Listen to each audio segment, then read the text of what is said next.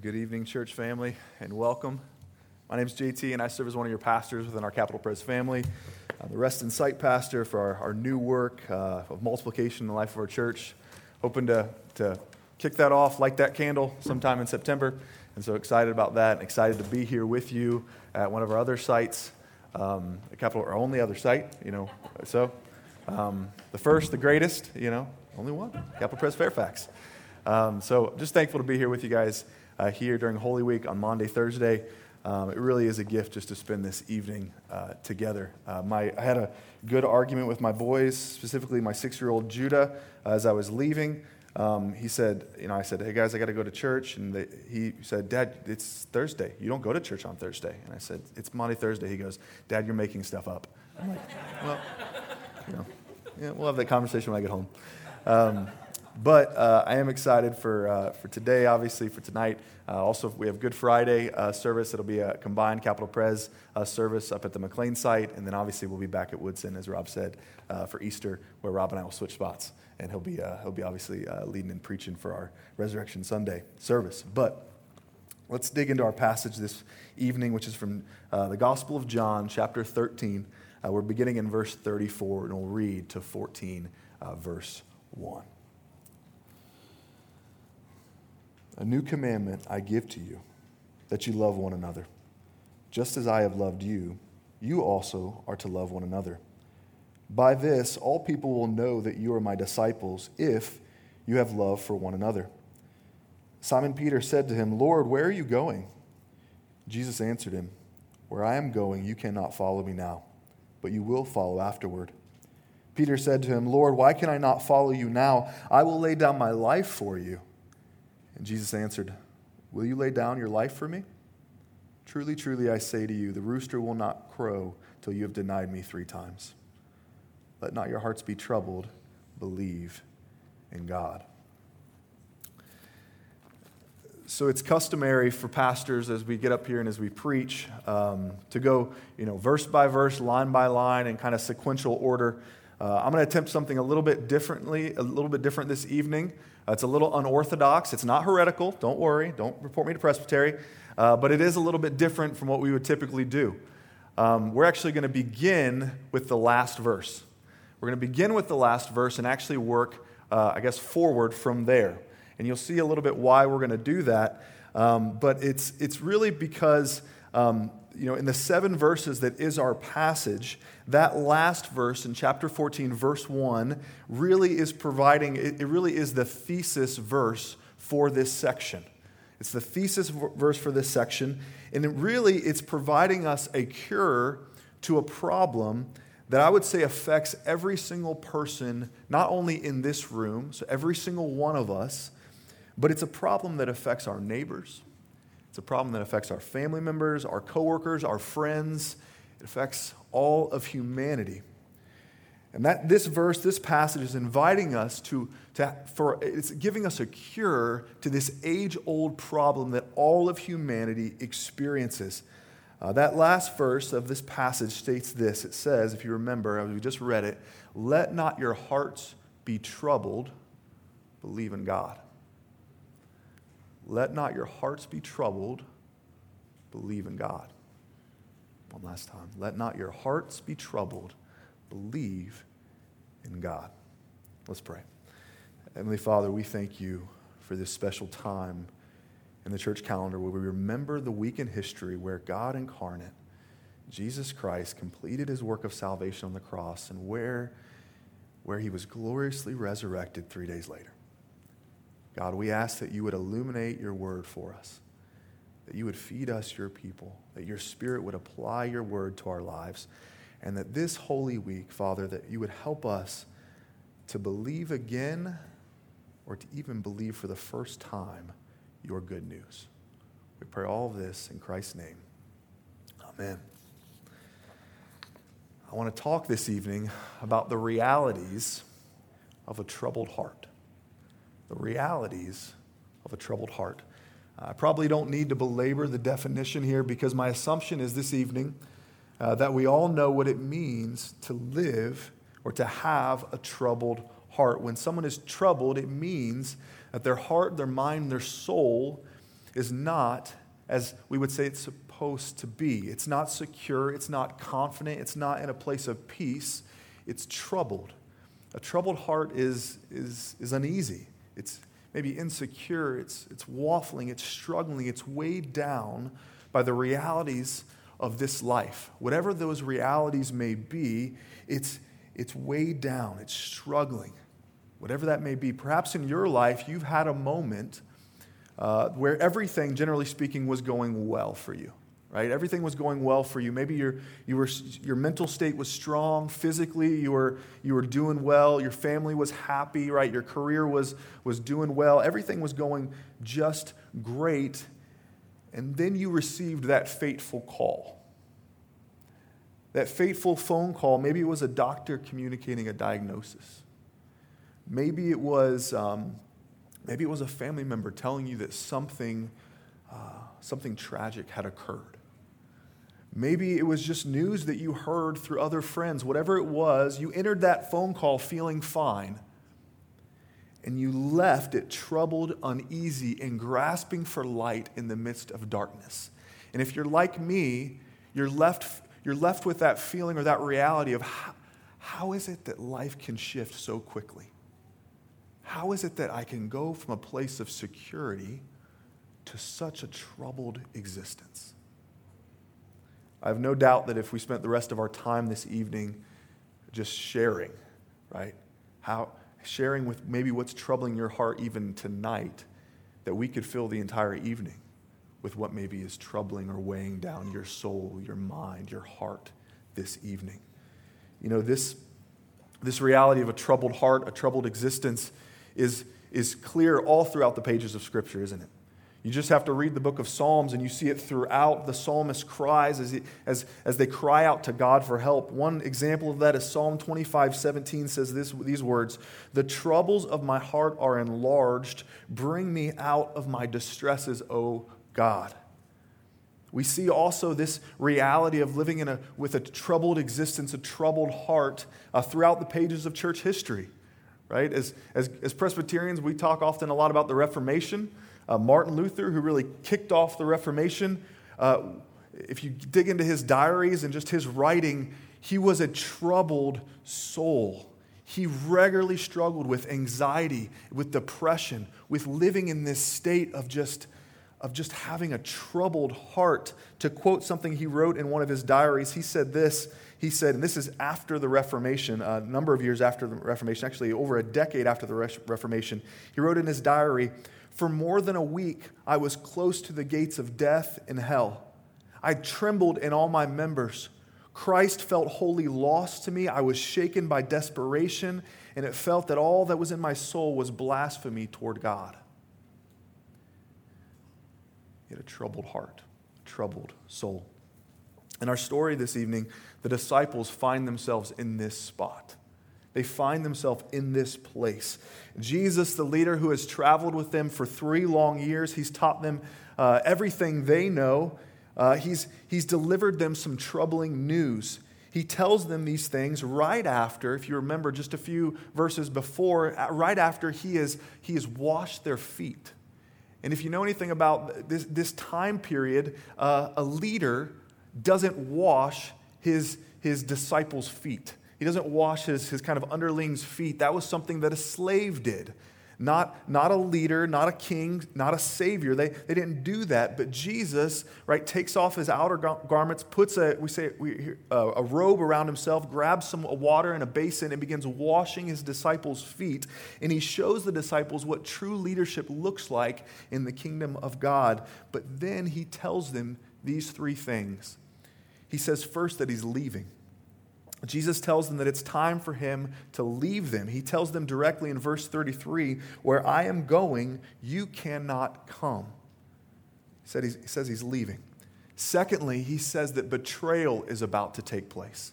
That betrayal is about to take place. Jesus has told his disciples that one of them will betray him. And if you can imagine this, right, in a small group like this where they've done ministry together, they've been with each other through thick and thin, through all the difficulties and trials of life and ministry, this causes a stir. What do you mean one of us is going to betray you? We're with you to the end. So this causes a stir, and the disciples begin trying to determine who it will be, but Jesus already knows and communicates this knowledge directly to the one, Judas, right before Judas immediately leaves. Remember, if you read the verses before, he takes a morsel of bread and gives it to Judas. So there's going to be betrayal, but thirdly, we see that denial is communicated. Jesus communicates that there's going to be a denial. Jesus tells Peter, the apostle, soon to be the apostle Peter, that he is going to deny him. And you've got to love Peter, don't you? In verses 36 through 38, Peter stands up and does what we all like to do. We all like to do when our hearts are troubled. Peter takes the "I'm going to fix this myself" pathway, right? Peter declares boldly and defiantly, "Not me, Jesus," right? Peter says to Jesus, to quote him, he says, "Lord, why can I not follow you now? I will lay down my life for you." And do you see what Peter does? His solution to a troubled heart is himself, isn't it? His solution to his troubled spirit as he's receiving this bad news is, "I'm going to take care of it," right? What do you mean I can't follow you, right? I'm a super disciple, right? Peter's the one that always stands up in the midst of difficulty. Peter says, "I'm going to handle it. I can do this. I will lay down my life for you." His solution to his troubled heart is himself. And he goes on, he says, "Why can I not follow you? I will lay down my life for you." Peter is saying, "I'm going to fix this," right? I'm the pathway forward. And what is Jesus' response to us? Or response to him, rather, right? "You're going to deny me 3 times, Peter. You're going to deny me 3 times. Let me say this before we harp on Peter too much. Peter, or as I like to call it, the Peter paradox, represents exactly what humanity or human beings have been doing forever to try and alleviate their troubled hearts. Peter is looking to himself to make it all better, to fix the problem. We often look to ourselves, don't we, whenever life, whatever it may be, is difficult. Maybe we think that we can fix our troubled hearts with another promotion. Maybe we think we can fix our troubled hearts by getting more possessions or with our intellect or our knowledge or maybe even relationships, recreational activities, whatever it may do that we put in our lives. We say, I'm not feeling good. I'm feeling troubled. I'm just going to get all these other things and I'm going to make it better. I'm going to fix it. But again, Jesus' response to Peter's bold statement of self-reliance is this. Jesus says, just to quote him directly, he says, "Will you lay down your life for me?" And he goes on, "Truly, truly, I say to you, the rooster will not crow till you've denied me 3 times. Again, in the midst of Peter's bold claim, Jesus declares reality. "Oh, Peter, you think that you can fix this problem, brother? Before the rooster crows, you're going to deny me 3 times. The disciples are in a place of with troubled hearts as they've heard that their Savior is going to leave, or their king, or their leader, their Savior is going to leave them. They know that one of them is going to betray Jesus, and Mr. Super disciple Peter is going to deny Jesus not once, not twice, but 3 times. Our world, our culture is plagued by this Peter paradox. We believe the lie that you and I can fix it. And Jesus directly and gently says, "Stop it. Stop it. You can't fix this. You need something outside of yourself to fix this." Jesus' solution to their troubled hearts is said simply, right? He tells his disciples that they need to, quote, "believe in God for their hearts to not be troubled." His instruction is clear. Let not your hearts be troubled. Believe in God. What does Jesus mean by this? It means to trust in God in the midst of your troubled situation. To trust in God in the midst of your troubled situation. What do I mean by that? It means that you trust that God loves you, that God cares for you, that he has a bigger plan that he is working out. And that is what Jesus is trying to get to with his disciples. And we're going to get to some application here in a second. But Jesus' point is, in the midst of your difficulty, don't rely on yourself to fix the problem. No, believe in God. Trust in God. Trust in God's love for you. Trust in his love. And in just the next little section of that, he says, believe in God, believe also in me. Jesus referring to himself, which we know, as we're going to celebrate in just a little bit, that Jesus doesn't just point us to God the Father, but he points us to him, his very own self. Right? We know that it's through Christ that our troubled hearts can find peace. and not just a peace that comes for a day or a week, but a peace, as Scripture tells us, passes all understanding. But furthermore, Jesus' solution of us going to him being far better than Peter's self-reliance, he adds another thing in there just before that. It's what we're calling a new commandment, right? A new commandment. Now, we have to be clear, and John Calvin actually is really helpful on this. John Calvin describes that this is not a new commandment in the way that we understand new, right? We know that throughout the Scriptures in the Old Testament, they were instructed to love each other, to take care of one another. But it's new in the sense that it is a reclaiming of an old idea for this people, for this New Testament community. It's in similar, and this isn't the best analogy, but it's the one I got. It's similar to when my wife and I, when we bought our home, right, our new home, we would say, hey, we got a new home. Now, was it a brand new home? Absolutely not. But it was new to us, right? It was a reclaiming for us of what was now ours. It was a new home to us. This is a new commandment, he says in verse 34. And he says this, "A new commandment I give to you, that you love one another just as I have loved you. You also are to love one another. By this, all people will know that you are my disciples if you have love for one another." In the midst of the discouragement that the disciples are experiencing, Jesus directs them to love one another. And let me ask you this question this evening. Why does Jesus do this? Why does Jesus do this? Why does he, in the midst of their pain, their difficulty, their trial, why does he set before them love one another? I believe it's because Jesus is showing the disciples that the fruit that pain produces, namely, that true pain and difficulty can produce with God's help, and hear me when I say this, that when you experience true pain and true difficulty with God's help, as you believe and you trust in him, true pain and difficulty can produce a most pure sense of love for others.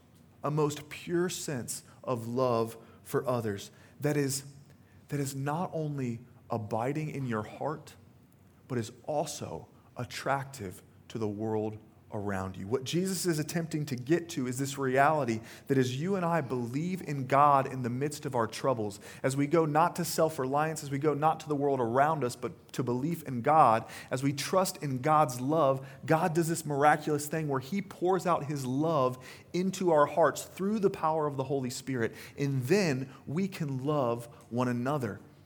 And Jesus says to them that this reality of us loving one another it's the strongest, if I can use this word, apologetic in the world.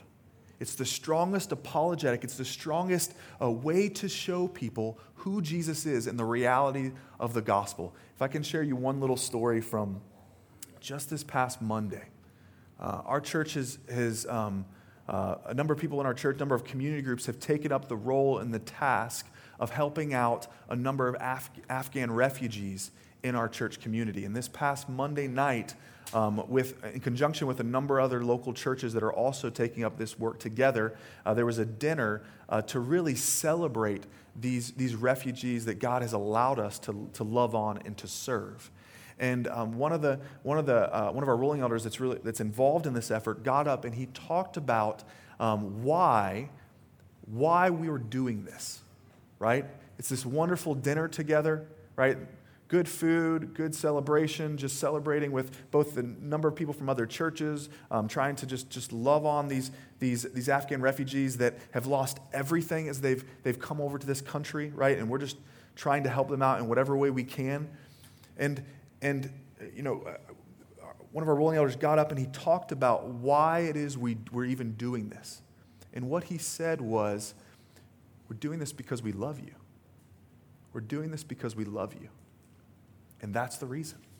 There's no other reason, right? There's no bait and switch. There's no other thing we're trying to do. We're doing this because we love you. And then he ended with this. And if you want to know where that love in us is even coming from, we'd love to have you come to church with us on Sunday to hear about how that love even got there, how that love has even showed up in our lives. You and I know that love comes through Jesus.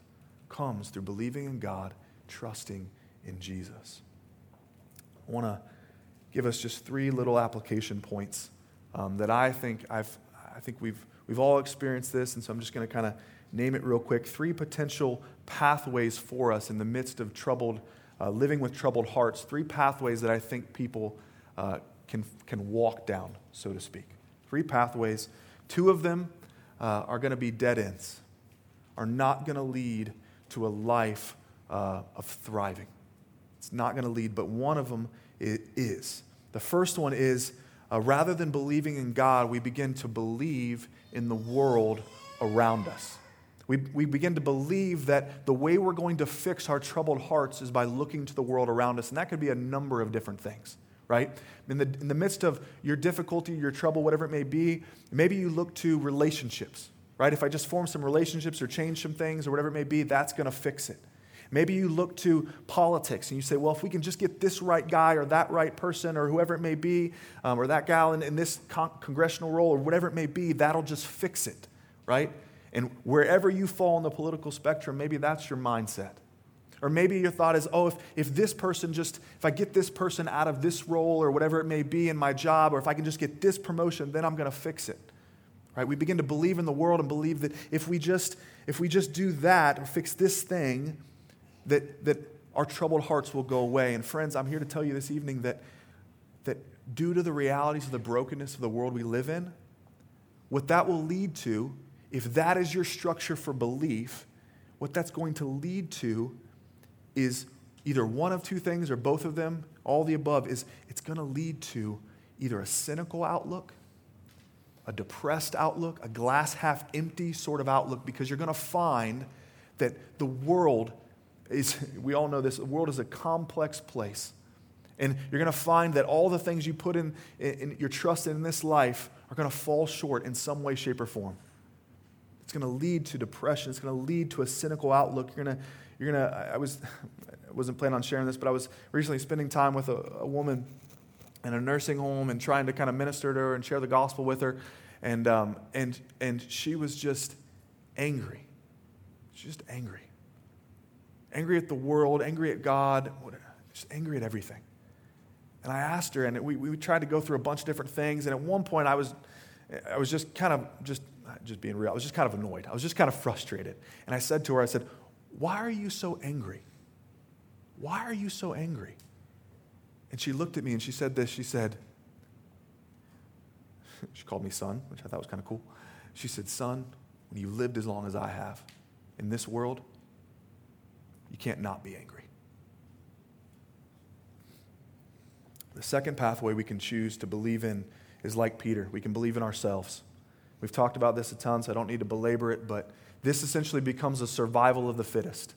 It becomes if I can pull myself up by my bootstraps, then I can fix the problem. I can fix my troubled heart. And here's the thing. If it works, it's going to lead to pride and narcissism. If it doesn't work, it's going to lead to further anxiety, depression, and brokenness. It's not the pathway. It leads to dead end. The third one that Jesus leads us to is belief in God, which results in a loving heart, a heart that trusts in Christ's love for you, that His love by the Holy Spirit is poured out into your heart, and that you can love others. God loves you so that you can love your neighbors, your coworkers, your family, your friends. Jesus' desire for us, the church, is not just that we would experience Jesus' love, but that we would then return that love to each other. If I could just end with this. The cure for a troubled heart, friends, is believing, trusting in God's love for us. And what's the test if we're doing that correctly, right? If you're like me, you want to know I'm a fan of math, right? 2 + 2 is always going to equal 4, right? So how do you do this? And I think Jesus gives us a test for that. How do we know if we're believing in God? Are you growing in love for others? If you're really resting in His love for you, then His love is going to begin pouring out into your heart.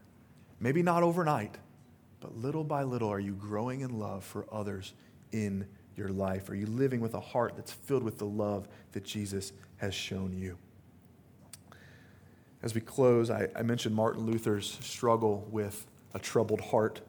I mentioned his quote. It's interesting to note that one of the other things, obviously, besides the Reformation, that Luther is most well known for is when he wrote the famous hymn, right, "A Mighty Fortress is Our God." It's one of the most famous songs of the Reformation. It's a great kind of victorious, triumphant song. We might even be singing it Sunday. Looking at Christy. Christy says no. We'll sing it sometime. It'll be great. But this song actually began as a poem that Martin Luther penned. You didn't know that Martin Luther was a poet, but he was. He penned during what he describes as the darkest night, the darkest season of his life. It was roughly 15 years after the Reformation, and he was in a season of just brokenness. He was in a season of a troubled heart. And he penned this poem, which became A Mighty Fortress is Our God. It's slightly different because it's a poem than what the song became, but I wanted to read it for you just as we close this evening, this poem. A mighty bulwark is our God, a doughty ward and weapon. He helps us clear from every rod by which we now are smitten. Still our ancient foe girds him to strike a blow. Might and build his gear, his armor striketh fear on earth is not his equal. By our own strength is nothing won. We court at once disaster. There fights for us the champion whom God has named our master. Would you know his name? Jesus Christ the same. Lord Sabaoth is he. No other God can be. The field is his to hold it. And though the fiends on every hand were threatening to devour us, we would not waver from our stand. They cannot overpower us. This world's prince may rave, however he behave. He can do no ill, for God's truth abideth still. One little word shall fell him. That word they never can dismay, however much they batter. For God himself is in the fray, and nothing else can matter. Then let them take our life, goods, honor, children, and our wife. We will let all go, for they shall not conquer so, for God will win the battle. Let's pray. Heavenly Father, we thank you that you have so clearly examined the realities, and you know the realities of human life. And you've shown those to us in your word. We thank you that your word is both so beautiful and at times uncomfortably realistic. That although we live in a world where trouble is always around the corner, God, we thank you that you give us a pathway forward that leads to life. God, we pray now that you would place these truths in our hearts. God, that you would help us to trust and believe in Jesus, to believe in the love that you have for us in Christ, and to then be loving to one another as well. God, would you help us do this by the power of your Holy Spirit? In Christ's name we pray. Amen.